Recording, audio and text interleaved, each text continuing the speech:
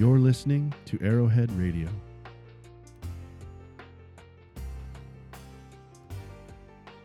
He doesn't love us because we're good. He loves us because he's good. You can't steer a boat that's not moving. We as Christians, we need to start opening our mouths. And it says that he who believes on the Son has life, and he that does not believe does not have life, and the wrath of God abides on him. To me, one of the greatest things God did to me was give me peace, give me a hope, give me a promise. And I thought, I have eternal life. I'm bound for heaven, and it's forever. I'm Mark Dana, And I'm Venus Cote. and this is Hope to the Nations.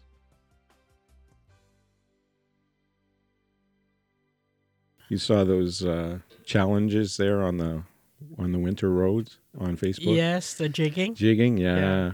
It's lighthearted. It's part of the people, their lives, and everybody enjoys it. Like they're laughing, and they're challenging somebody else to do it in their area. And here they don't do it here. It's just all Ontario, go west, and you see jigging, and you see square dancing, and people just know how to do that. It's a lot of fun. Yeah, Yeah. even the Inuit. The Yeah. Inuit love jigging. They have jigging contests, and they also love like the Scottish dancing, like bagpipes music, which is kind of fun to watch. All these little girls, and they've got these kind of uniforms, and they're Scotch Tartan. Yeah, tartans, and they're all Inuit. The Inuit? Yeah, they're Inuit, and people just love that. It's like ethnic or something, they like that. Is there Scottish in their background somewhere? Well, a lot of the people that ended up there were Scottish background, Yeah. So there's a lot of Scottish influence, and probably the jigs, and I think even Bannock came from originally Scotch. It did. It came from Europe. And then it kind of got adopted into, became a part of the, people's lives. Yeah.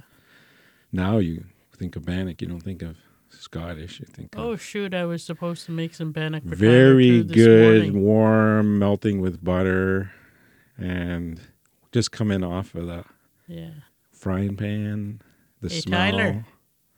You didn't remind me to make bannock for you. Are we on? Oh, my goodness. What is his Bannock? Is that good, or? Well, I grew up with it. The only time we had bread is for our school lunches, and my grandmother would make 5 bannock every morning, and they were gone by the end of the day. Yeah, it's so good. Yeah. She taught us how to make bannock as little girls, and we laughed because some was just like cardboard, and well, we turned out to be pretty good bannock makers. You got to start somewhere, right? Yeah. Yeah, so Bannock is kind of, for me, it makes me think of hospitality in a sense. Bannock and tea. Yeah, like if somebody offers you Bannock and tea or Bannock and moose meat, that that's a kind offer, right? Yeah, it's funny because my grandmother, we never had a coffee pot in the house. It was always a teapot and bannock, and my grandmother would tell us to go make her a cup of tea, and we knew how to do it, not too strong and not too light. It just had some color to it, and so we turned out to make pretty good tea for my grandmother because she didn't like it strong.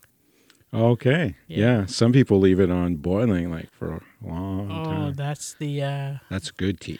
First time I was exposed to tea in the Maritimes was when I went to go and visit this home.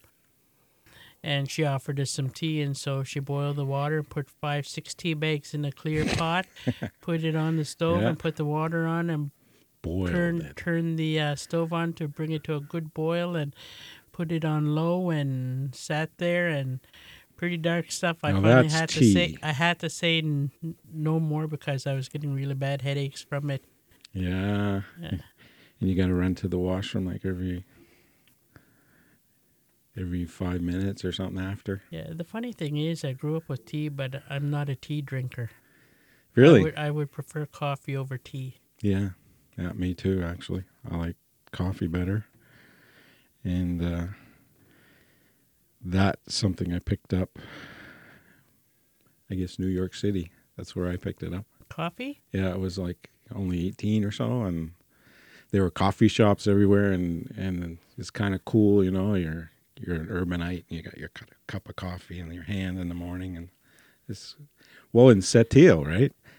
Sept-Îles, people drink coffee out of straws up there. Tim Hortons, they all give a straw with the coffee. So Hot coffee through a straw. Yep. That would be hard because you'd be burning your lips and your tongue. Well, there's a way to do it. There's a way to drink, and that's what they prefer. So you see people up there with those straws, and That's interesting. I've had straws before, and I just, you live with it or whatever. So yeah. And some homes you go to, they offer you coffee, and they bring the jar of instant coffee out. And I'm not an instant coffee kind of person. I like my drip. Yeah, yeah. I mean, there was this one time we were living in Burn Church, and our neighbor up the road she was 90 years old. They lived in this house with no electricity, and there were like 13 cats there. Well, she had the heart of gold. She was a wonderful lady, right? And so she was serving us coffee. And so those little teacups that they have, like they're fancy china cups. They're not really a cup like this one. That's a coffee cup, right? You can Just have to 2 hold cups your in two there. fingers and your pinky up. Yeah. Well, then she put in about 2 of those spoonfuls of coffee and maybe 3 spoons of sugar. You'd have no room for coffee.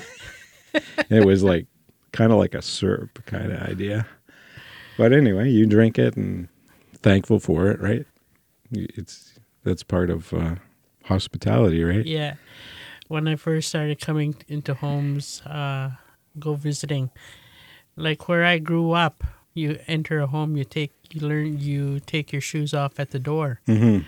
And that's the way we were taught. Any home you go into, your shoes come off at the door. Right. And some of the homes that I was going into, I was going to take my shoes off and, leave them don't on. bother with that. Yeah, leave them on. Just come inside. And I take them off. And I said, it's just respect entering a home because that's the way I was raised. You take off your shoes. Yeah. I've learned to do that too. Yeah. But in the States, people don't do that so much. When I was growing up, it wasn't that thing. Well, you come into my home, you take off your shoes. Mm-hmm. Yeah. Yeah, out of respect. Yeah. That's just the way I was raised, and that's what it is.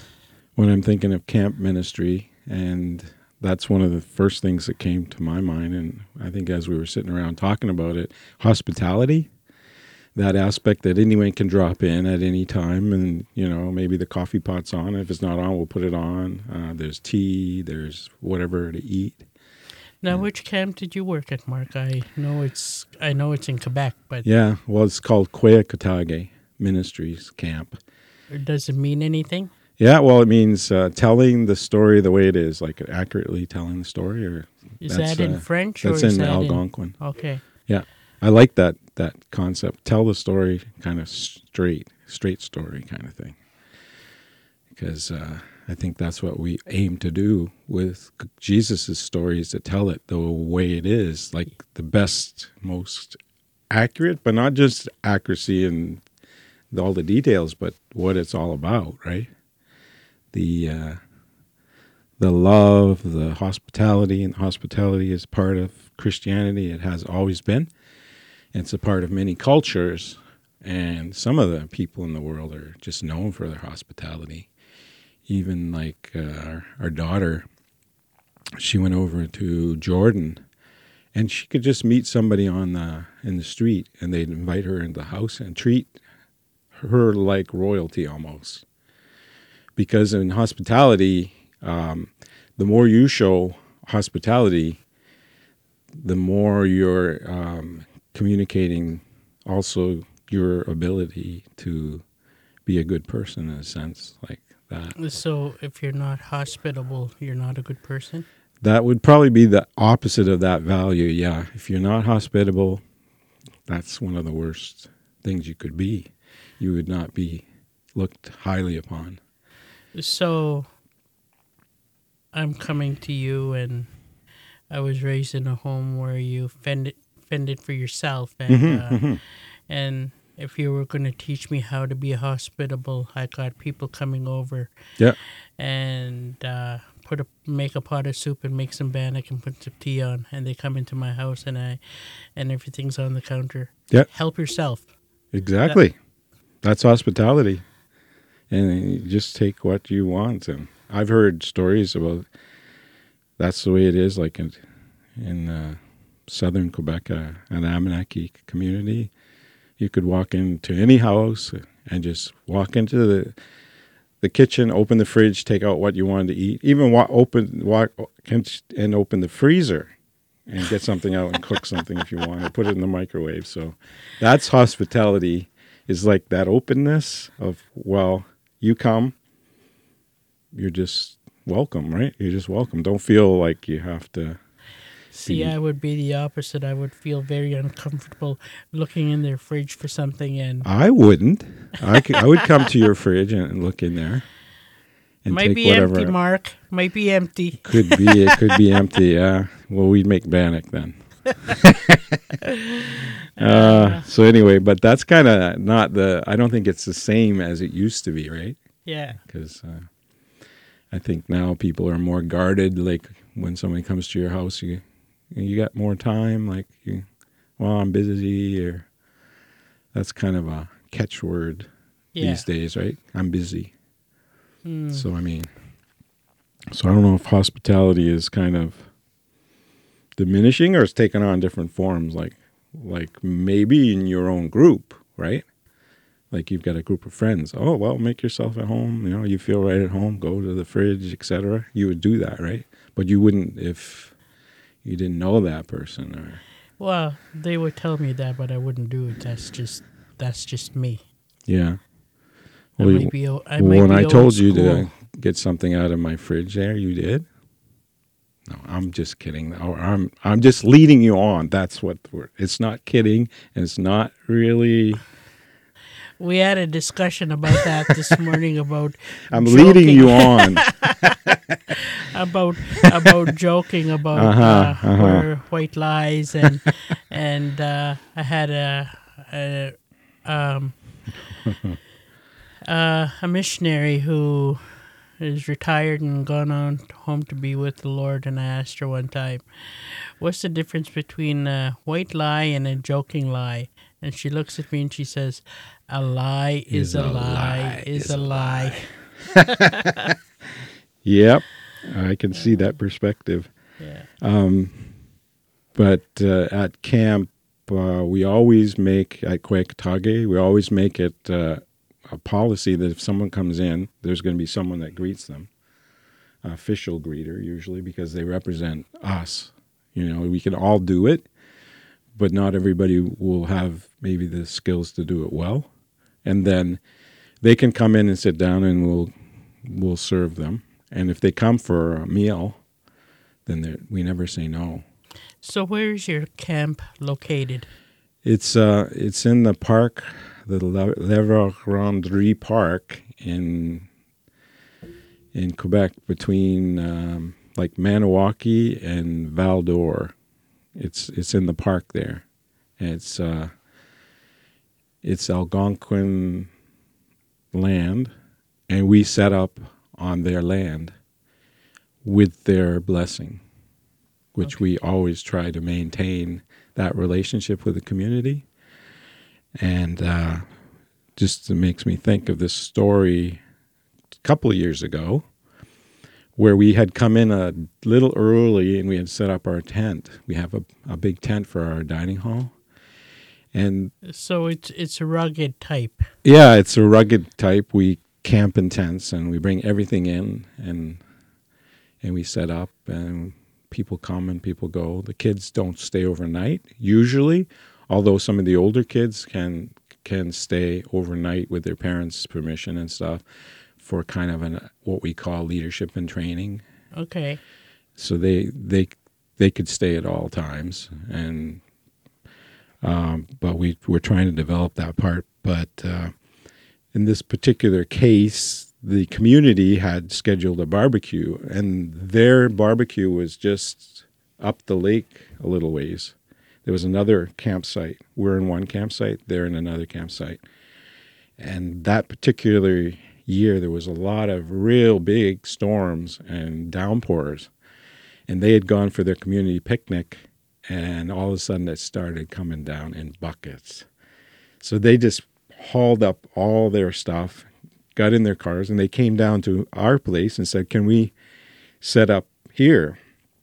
So we said, "Sure, come on in." So they were in out of the rain, and they could use, like, they had their own barbecues. They were barbecuing hamburgers, and they were able to use our stoves too, so we helped them cook some hamburgers. And so everybody just kind of mingled together. It was a good portion of the community came because it was a community event. And so we've always tried to have that kind of focus, is that we're in a teamwork with the community. We want to work with the community the most we can. And that includes sometimes having parents come in and give us a hand. And we found that really helpful, because sometimes when you tell a kid, "Get out of the lake," and they don't know you, they're not even going to listen to you. But if their aunt or somebody with a big voice from the community said, "Get out of the lake," then they'll just right away, they'll go. They obeyed. They obeyed because they knew who it was, and they had a little bit of fear because, well, she might tell my grandma or something. But anyway, having that link with the community is helpful. And then they know also that we're not trying to be overly disciplinarian. That's not our goal, is to discipline kids. Our goal is to try to, like, build relationships, like trust relationship with them, build them up, show them that they're of value. And that's always one of our goals, is to show kids they're of value. And we never want to break that trust. We always want to do things that make the kids feel important, not so they feel belittled or... Yeah. Well, I work at Arrowhead. Uh-huh. Arrowhead is a ministry of NCEM. That's down in Chipman area on Grand Lake. It's in Cumberland Bay. Cumberland Bay, okay. Cox Point Road. Mm-hmm. Chipman is the nearest town, and we're an hour out of Fredericton. Right. And we have a beautiful facility here, nice trees, and it really is, and it's come a long ways from what it once was. And I've been at this camp 28 years, and I've seen many children come and go, and I never thought that I would be in children's ministry. I always thought my ministry was to older people, and seniors, and I come to find out that I've come to really appreciate and love the children that come to us. And now I guess there's even children of campers that are coming. Yes, and some of the parents tell me that when they're bringing their kids to drop them off, that this was the best time of their life at Arrowhead, and they want their children to experience that. Exactly. That's no kidding. Like, I know that sounds a little like a promotional for Arrowhead, but it's not, because I could say the same thing for our camp, that there are people who had such a wonderful time as children that they really want their children to experience the same thing. Yeah. So it's great that the ministry is still going on, and someone like you who's been there year after year, like, I think some of the kids would be very disappointed if you all of a sudden looked around, where's Venus? Yeah, it's I've had people ask me that I haven't seen for a long time, "Are you still at Arrowhead?" Mm-hmm. I said, I still am. And they said, oh, I remember you back when I was a child, and now they're adults. And to me, that's I don't know. fascinating. That's interesting because they still have that same respect for me back then when they did as Yeah. a child, and now they're adults. And when they come to camp, and make sure Venus is still there when you go, and you Yeah. listen to her, and you obey. And if that says something when their parents are Yeah. telling their children to obey. It is, and there's only one downside to that, and it has nothing to do with the camp. It's just that we're getting old, right? Because that means Speak for yourself, Mark. we are. All right, I'm heading Getting older. getting older. So I used to be able to. For years, I was a cabin leader. I'd stay in there with the kids and be with them 24/7. And I knew I was getting older when we'd have a time in the afternoon for rest time. Mhm. And I tell the kids, and you'd fall asleep. I tell the kids, stay on the deck. Don't leave the deck. They said, you can sit on the deck, but don't leave the deck. And I would have a half an hour snooze. Yeah. And they never left the deck. They stayed in the deck or they stayed in the cabin. But I could trust them. Well, I had my half an hour sleep. That's pretty good, actually. Yeah. That's I can just picture a number of parents that put their kid down for a nap and end up sleeping themselves. The kids. One story. I had the older girls, and I took some girls to the washroom. They had rigged my sleeping bag. They put fishing wire on the zipper and at the bottom of my feet. And so I didn't know any of this, and we come in and we had our time together and we prayed together and shut off the lights. All of a sudden my zipper started to slide down, and I stuck my arm out trying to feel to see if there was anyone around and anyone on the floor, but there was nothing, so I never said nothing. Uh-oh. And then the foot of my sleeping bag was starting to lift up and down, and I got up to feel and then the zipper was coming down, and then the girls are starting to get scared because I was getting scared. They scared themselves? They didn't scare themselves. They scared themselves because of me. Right. Because they knew in my voice that I was getting scared, and I started to pray, and then they knew that they were scaring me, so they figured they better stop. And oh boy. So they never said nothing. Mm-hmm. Wednesday, I think it bothered them. They had to fess up. And when they fessed up, I started to laugh, and they were afraid because they thought I would be upset with them. And they said, we're so sorry. We were the ones that put fishing line to the sleeping bag and tied Pretty the foot of smart, my huh? sleeping bag, and they were afraid because they thought I was upset. And I said, oh my goodness, you have no idea. I thought we had a little visitor in our cabin, and we had a good laugh, and they apologized for that one, for scaring me, and they scared themselves because they thought I was upset, and they were afraid that I was going to be upset with them. That was hilarious. Somehow kids like who they love. They like to trap. Just the other day, my grandson was waiting for my son to come home, and he had set up booby traps there for him, and he was laughing. He thought that was so funny that he was going to booby trap his dad, but he loves his dad, right? It's just, it's a lot of fun, huh? Yeah. When I first come to camp in the Maritimes down in 1987, I went up in the Miramichi there, and they put me in a cabin with 5 and 6 year olds, and it was nice because they were just little.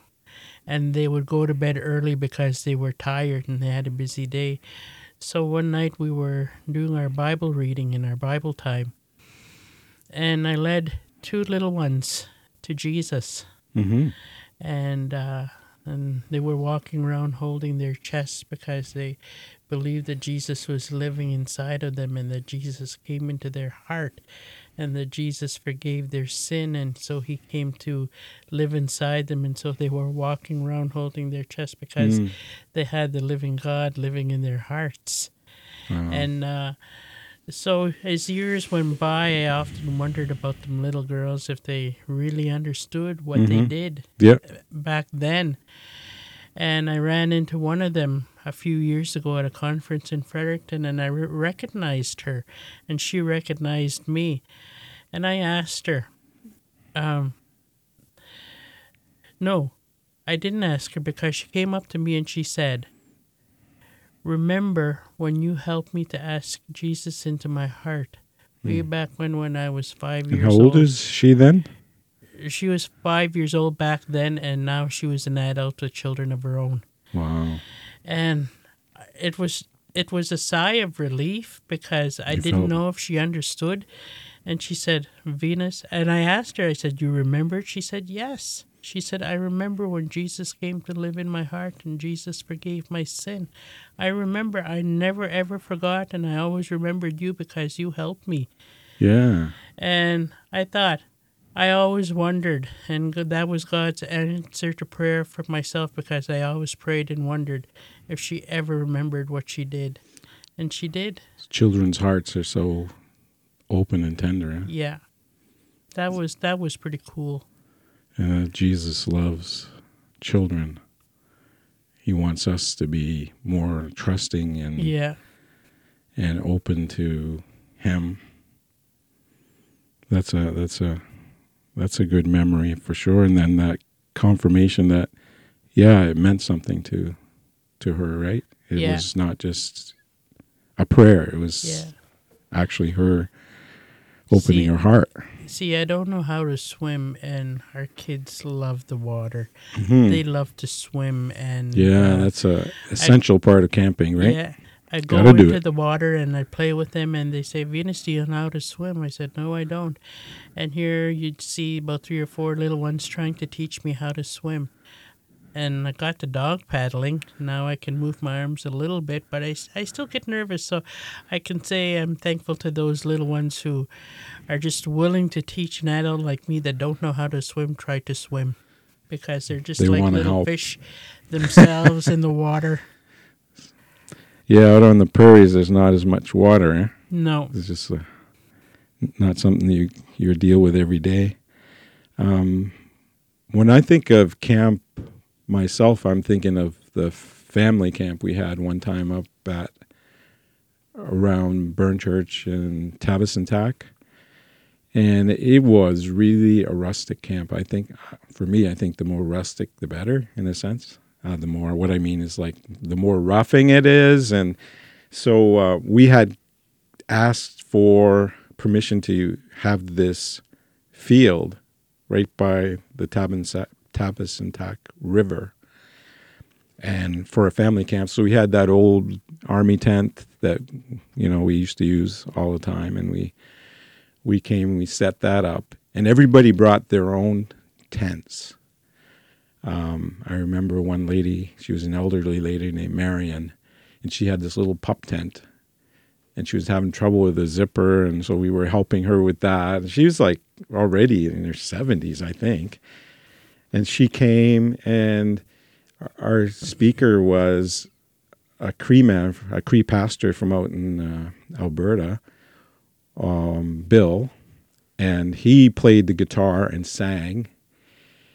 And I think for people around here, it was probably the first time they'd interacted with someone from another tribe out west, like a Cree person, and they were interested in that. One of the main features of the camp was that people could come and go. Like, some of the older people from Escanoobaditch nearby came with their chair, and they just sit in the tent and just be quiet and just enjoying things. And then when it's time to go, they went, and people came and they went. We had such a fun time together. It was just because everybody was on the same, level of comfort. If you had a tent, you were doing pretty good. We had, I guess, just the basics there. But the music and the message that was brought was really good. And there was one person, a friend of mine, and he said that was the best time that he had ever had. And he was so enthusiastic. He was going to bring everybody in his family, you know. But somehow we were never, ever able to capture that again. It seemed like the more you had for facilities, the less people would kind of stick together. And I just remember the last day of that, we all brought our food together. We all had our little campsites where we had our fires where we'd cook our food. And we all brought our food together, and we had one big campfire, and someone had a barbecue, so we had some fish, fresh fish, and bulamu, and Micmac. Fish, yeah, salmon. And so we were all together, and everybody brought, and we had this communal meal there together. And so it was just so relaxing and fun. And so we never really were able to capture that again, because I guess it was just something special. And I think camping's like that. There are special moments that happen at camp that you can't plan for. Yeah. It's community. People just are together, right? So you don't always get that in other places, right? Have you experienced some of those times where you really felt that there was this special community at camp? Even some of the times when we were preparing to have a camp. We used to have family camp here, and we had different ones come from Burn Church and bring their tents, and we'd camp outside. And there's just something about camping outside and having the fresh air and cooking on the fire. There's something about food being cooked outside on the fire that there's a different taste to it, just a real good taste of outdoor cooking. Yep. And that was just talking around the campfire at night and singing. Someone would bring a guitar, and we just be outside. And you can't do that sometimes other places, right? No, you can't. No. And it's such a beautiful place here. And we have here at Arrowhead, we have a campfire Thursday nights, and we have skits and different ones sing, and we have the kids who will do a skit for their cabin, and at first they're shy, but once they get into it, just allowing them to let their hair down and be themselves and have fun, and just to be able to just watch them come out of their comfort zone and just be a little silly and have fun. And, exactly. Yeah. And that's something that camp can do, is kind of communicate value to the person that's there, that they're of value, because they might be shy. They might be like, maybe in home they're kind of pushed aside or whatever. Maybe they're not. But when they get to camp, then they can kind of come out of their shell and kind of see how they're capable of doing things that they didn't maybe think they were. Yeah. I guess for us, that we always thought that Arrowhead was their home away from home. And we don't know what kind of homes they come from. Yeah. Kids are kids, and they just love being loved, and just put your hand on their shoulder and just walk with them, or some you can hold their hands, and just knowing that whatever their little lives are, not. Sometimes life is hard, sometimes it's not. And you get those that just can come and just take a breather and just enjoy camp for a week and be with their friends and be with their camp leaders, and which the camp leaders will pour their love into them for a week and share Jesus with them. And for us to portray or to show the love of Jesus to these kids, and to see them to allow us to be able to see these kids as kids, and Mm-hmm. that, to let them know they're worth loving, to let them know that God created them in His image, to let them know that they're worth much more than they believe sometimes. As for myself as a child, I didn't Yeah. believe any of that stuff. I didn't believe sometimes that I was worth being loved, but I know that for myself as an adult and just these kids, I can pour all this into these kids, and pour much more into these kids, and let Yep. them know that this is an experience, maybe a one in a lifetime for them. And Yep. if they can come for a week and we give them, they can eat as much as they want and they can swim as much as we want. But the most important part is the part that they love the most is coming for gathering time.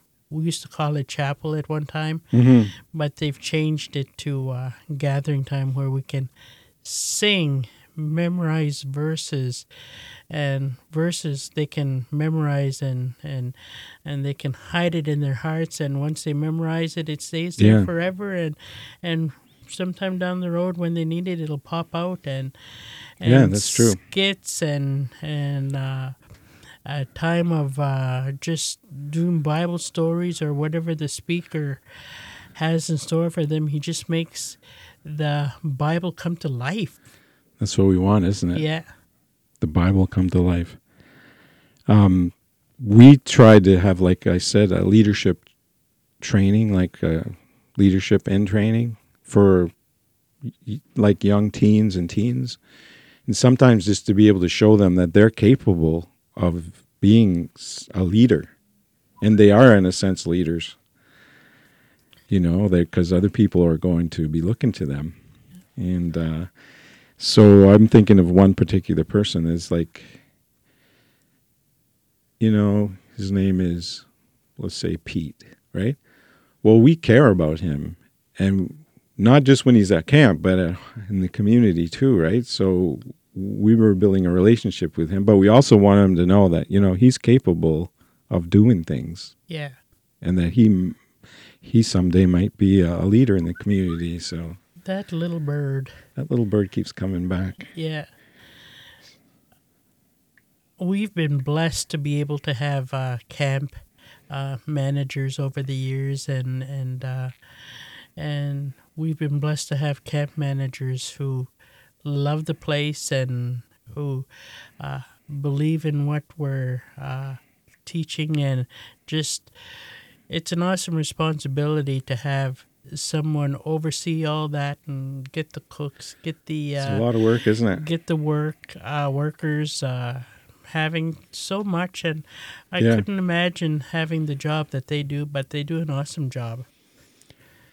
It's a lot of work, but I mean, it's all for the same purpose, right? Yeah. Which is aimed at the campers and then by extension the families, because Yeah. we really want to support families and help families as well and communities. Yeah. So we're trying, at least not at least, but in our particular context of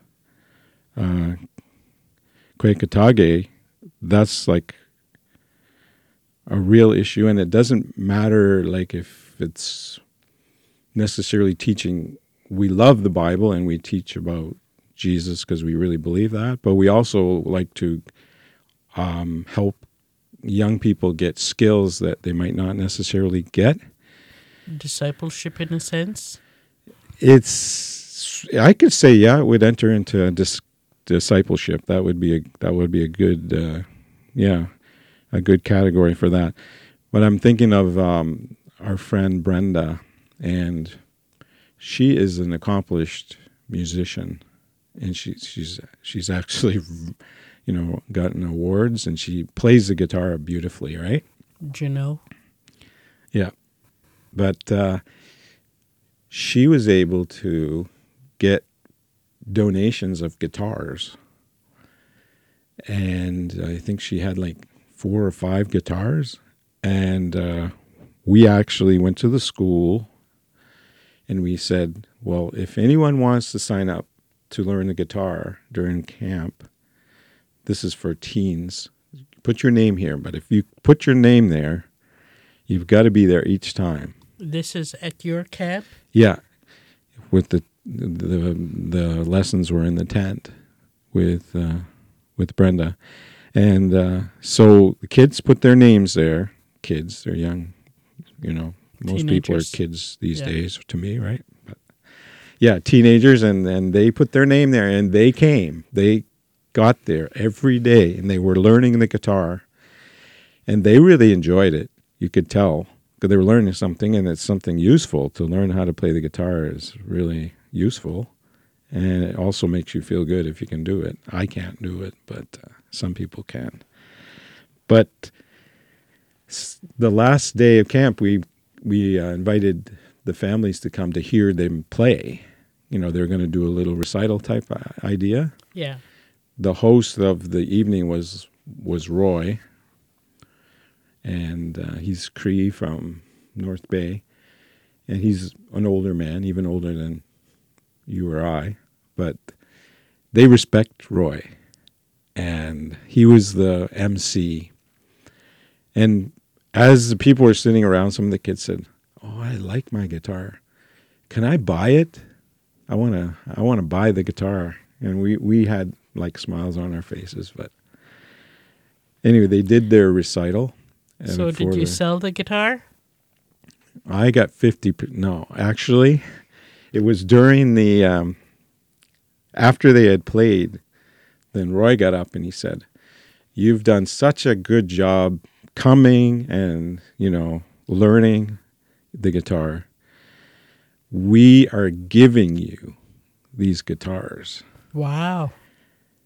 And it was a hush went over the whole crowd, and the kids were just like, wow. Did you know that he was going to do that?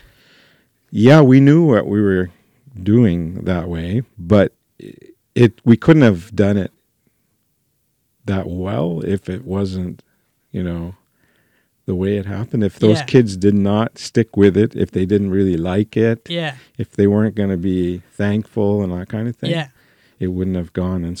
But I'm sure from that there are some of those young people who have their guitars and they keep playing. Yeah. They will continue with that. Well, And that that's was good. So those kind of skills, it's not just the skills, but it's the process of it. Interacting with Brenda, seeing that she can do it so well. Well, they can do it as well too, Yeah. And of course, she talked about her relationship with Jesus, and just made relationships with them. And that trust factor, it takes sometimes a long time to build at a camp. Yeah. Just last year, we saw that the young people were starting to trust us. Just a funny story there. I was sitting there, and there's this young boy, and he's funny. He's got a unique personality. He's like, everybody likes him, right? He says, "So you're getting paid to do this camp, huh?" He said, "No, all these people are not really getting paid. They're actually some of them are taking their holidays. They're driving up here some of them paying for their own gas to come and to work." And he looked and he said, "Really? Yeah. You guys are really nice." And this young girl was sitting there beside him and said, "Now me, it took you all that time to figure that out?" So that was kind of one of those moments that I thought showed that, people were getting the idea. It's not, some people are being helped out with some of their gas by their church but they're going there because they want to be there. And someone like you that comes year after year, or other people that come year after year, the kids look forward to that person being there. It gives them a feeling of somewhat of stability or security, Yeah. That's what we do at our camp. We don't have paid positions. I think the only position that is paid is our lifeguard. Mm-hmm. But it's a fair salary enough. You need to, because that's such an important part of camp, right? Yeah. And then there's all everyone has to have like a police check and try to make sure that camp is safe that way. Yeah. That's very important. In those lifelong relationships, I got to tell you this story here. Attitude. I think you were even there at that camp, but there was another camp when the kids went and they gathered insects in the field. That was their activity, is gathering dragonflies. This one young Mohawk boy, he was only like 3.5 feet tall. He was the smartest little guy you ever could think of. And he has this jar with a bumblebee in it. And he's there milling around among the staff. And he just casually shakes up that jar. And of course the bee is just, and he just looks at it and he says, he's got a bad attitude. It was so nonchalant, like when he's got a bad attitude. But I mean, what shakes up your, what shakes up your bottle and gets you buzzing, right? I always remember that. So kids have a lot to teach us. Oh my goodness, yes. At camp over the years, my job, I've had different roles. I've been around Arrowhead 28 years. And I started off as... Whoa, 28 years. How old were you when you started? I was 16, Mark. Oh, okay. Mark. You were in the LIT program? No, I wasn't. I was a lot older than that. I came to the Maritimes. A lot older? Yeah. I was a cabin leader for quite a few years, and then I was a camp director for a few years, and oh, wow. And now I cook. Okay. Not in a cabin anymore, but I love to cook. And, yeah, you're a good cook. And my relationship with the kids is different because I can be in the kitchen and they come and talk, or I can sit in the lounge and talk with them, and it's a total different relationship altogether than being in a cabin. It is, and that's like what every camp wants to have, right? A camp grandmother, which is probably the role that you would, being a cook, right? I mean, would you consider would you consider that as grandmothering? You can stop anytime with the age. I just mentioned that I have grandchildren, so anyway. Well, speaking of your children, I saw your children grow up and they were just babies. And they were here, some of them as babies at Arrowhead. And now they're adults, and 3 are married and 2 have children, and it's just like seeing their parents as little again. It's just amazing. It's fun, huh? Yeah. So there are some pros about changing our status in life. Yeah.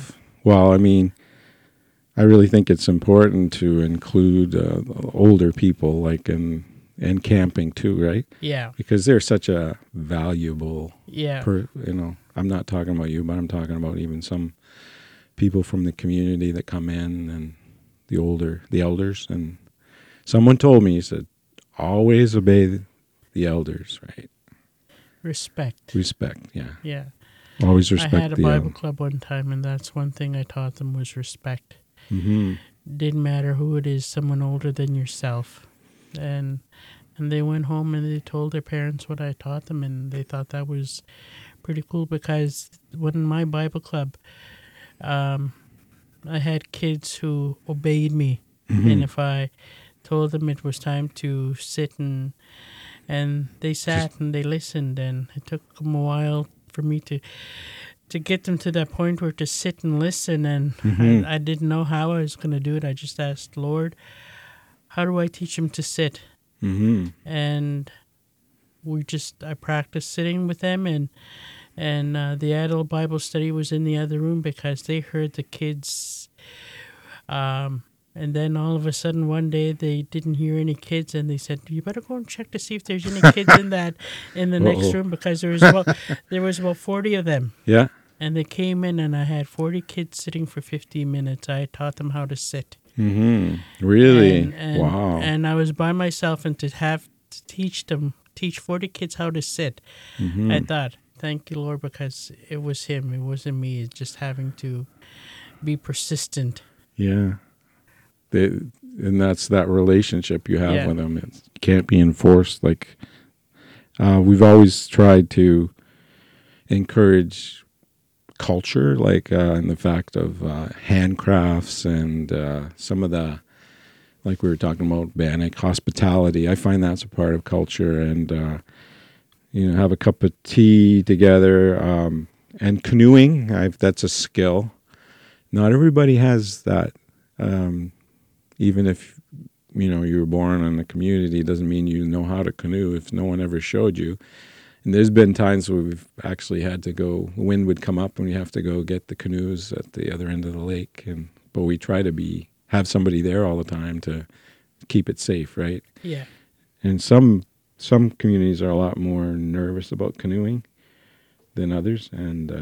But anyway, we try to encourage even the language, because for me, language learning is being able to learn native languages, like a real, like, opening an understanding of the people, who they are. It opens the door for you.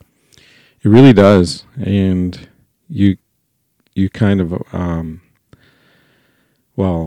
you can shock some people when you talk to them in their language. I've had that experience where I've talked to somebody and they were taken by surprise, because not too many people will take the time to do that.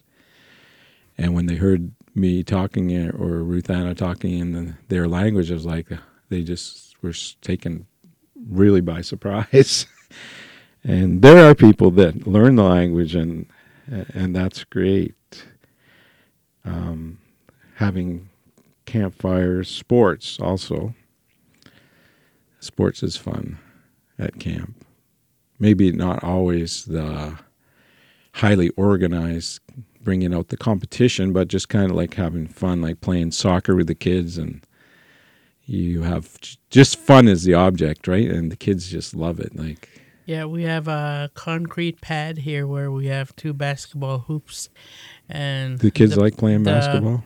We have some basketballs, and that's where a lot of them spend their time. Some of our cabin leaders go down and play basketball with them. Yeah. Yeah. Fishing is something that we did this was at Maniwaki Bible Camp, and I remember this little boy named Keith. And Keith was a really interesting young man, and he was just probably, at the time, he was maybe 10.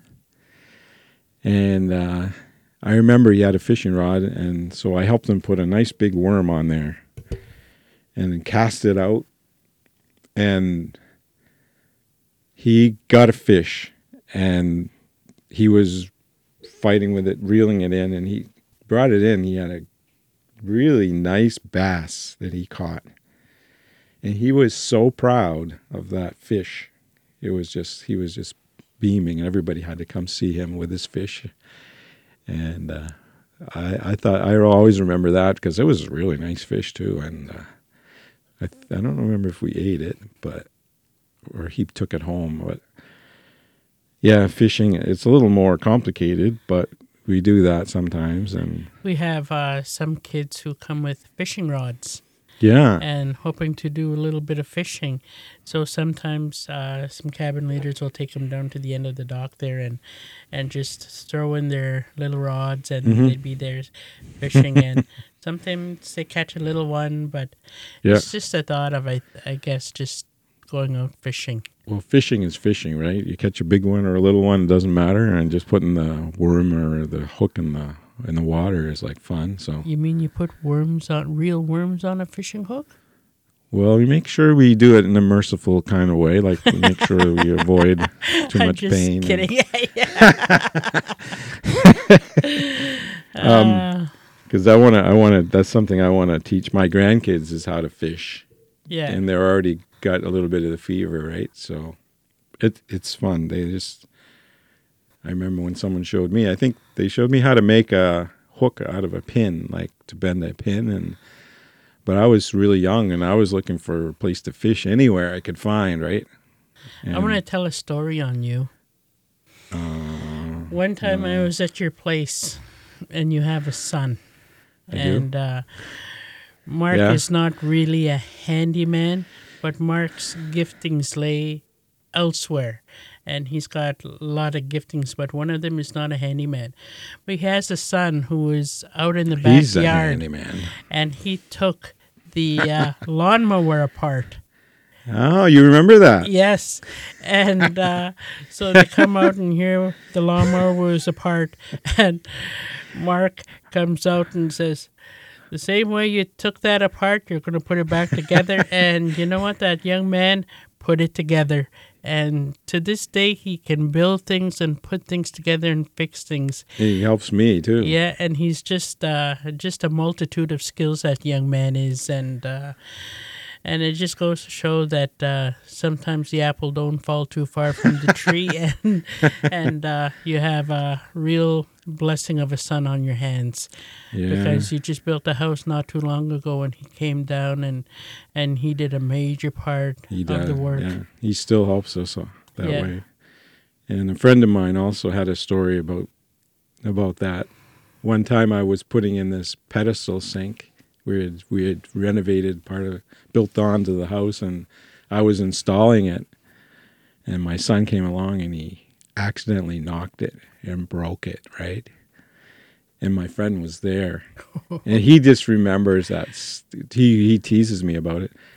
I don't remember my reaction. I don't think I reacted bad, but he just laughs at that. He thought that was the funniest thing. That we just glued it and put it back together. It probably didn't matter very much, you know. Yeah.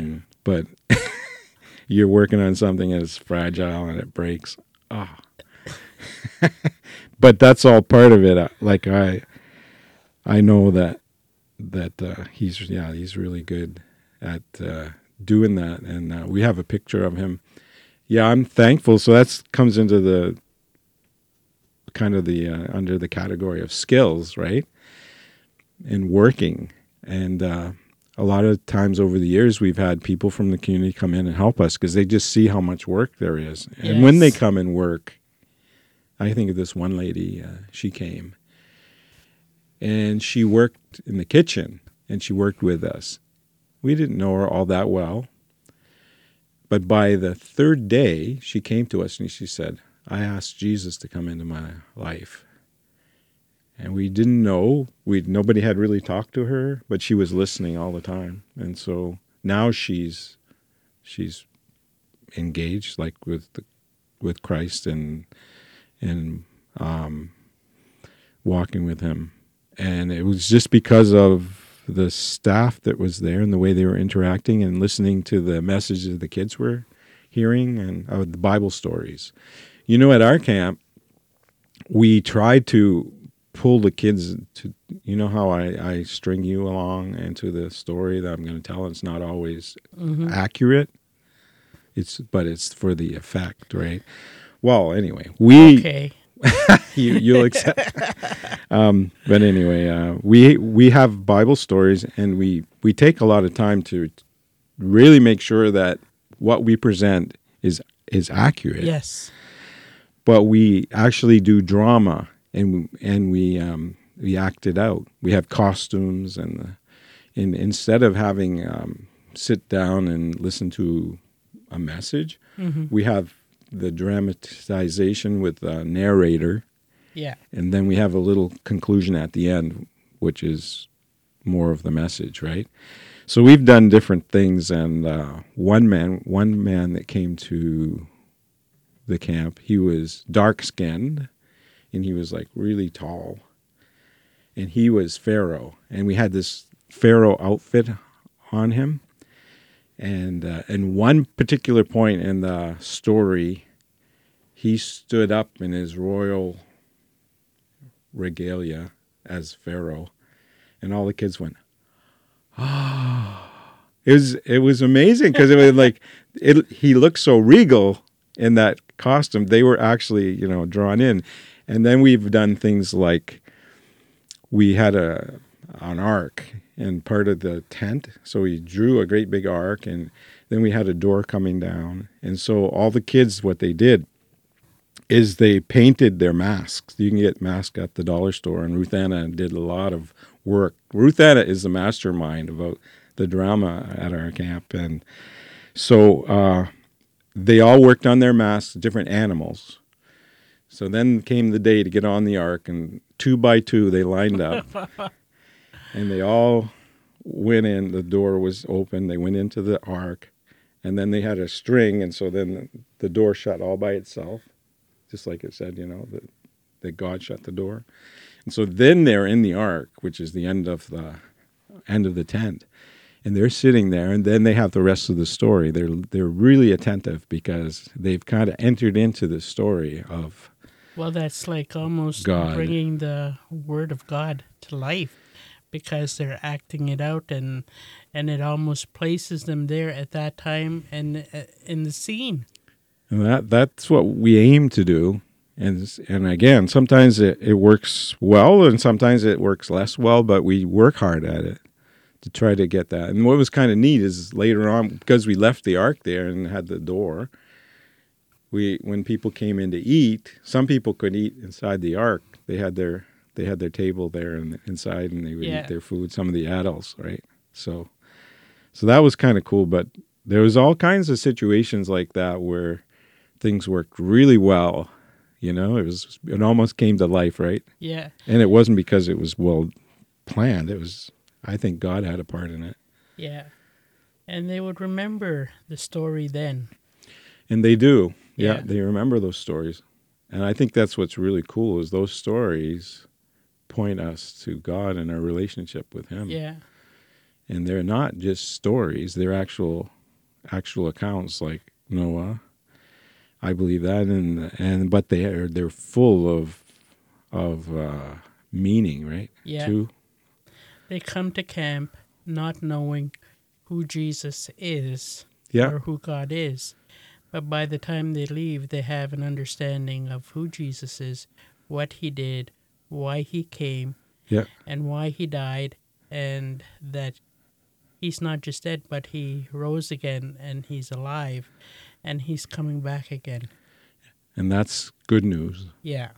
That's what gospel means, right? Yeah. Good news. And that's why we do camp, so we can let these little ones come to know who our Lord and Savior Jesus Christ is, and that we desire that they would come to have that relationship with Him. And our faith is not just based on religion. No. It's based on God, our relationship with Him, and our relationship with one another. Yeah. I mean, it's so much more full. And religion's kind of made it more narrow in the sense where it shouldn't be narrow, Yeah. and more wide in the places sometimes where it shouldn't be wide. Yeah.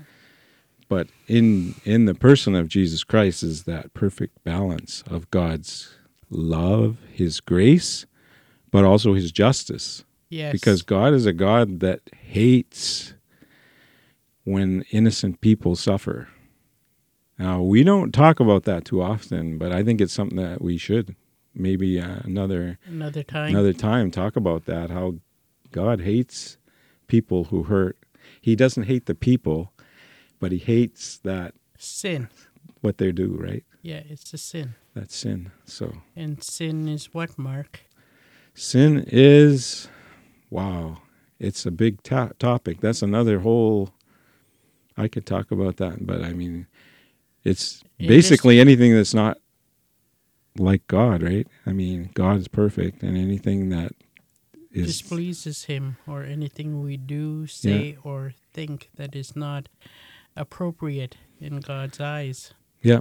And like sometimes it is like putting burdens on people that we shouldn't put burdens on. Yeah. Sometimes it's not helping somebody that's in need. Sometimes it's just being hard-hearted, It's just turning away from things that are real in life, right? Yeah. Well, thank you, Mark Dana. Thank you, Venus Cote. This has been a broadcast of Arrowhead Radio, a ministry of Arrowhead Native Bible Center. Visit our website at arrowheadnbc.com for more information. Look for a new episode next week wherever you find your favorite podcasts.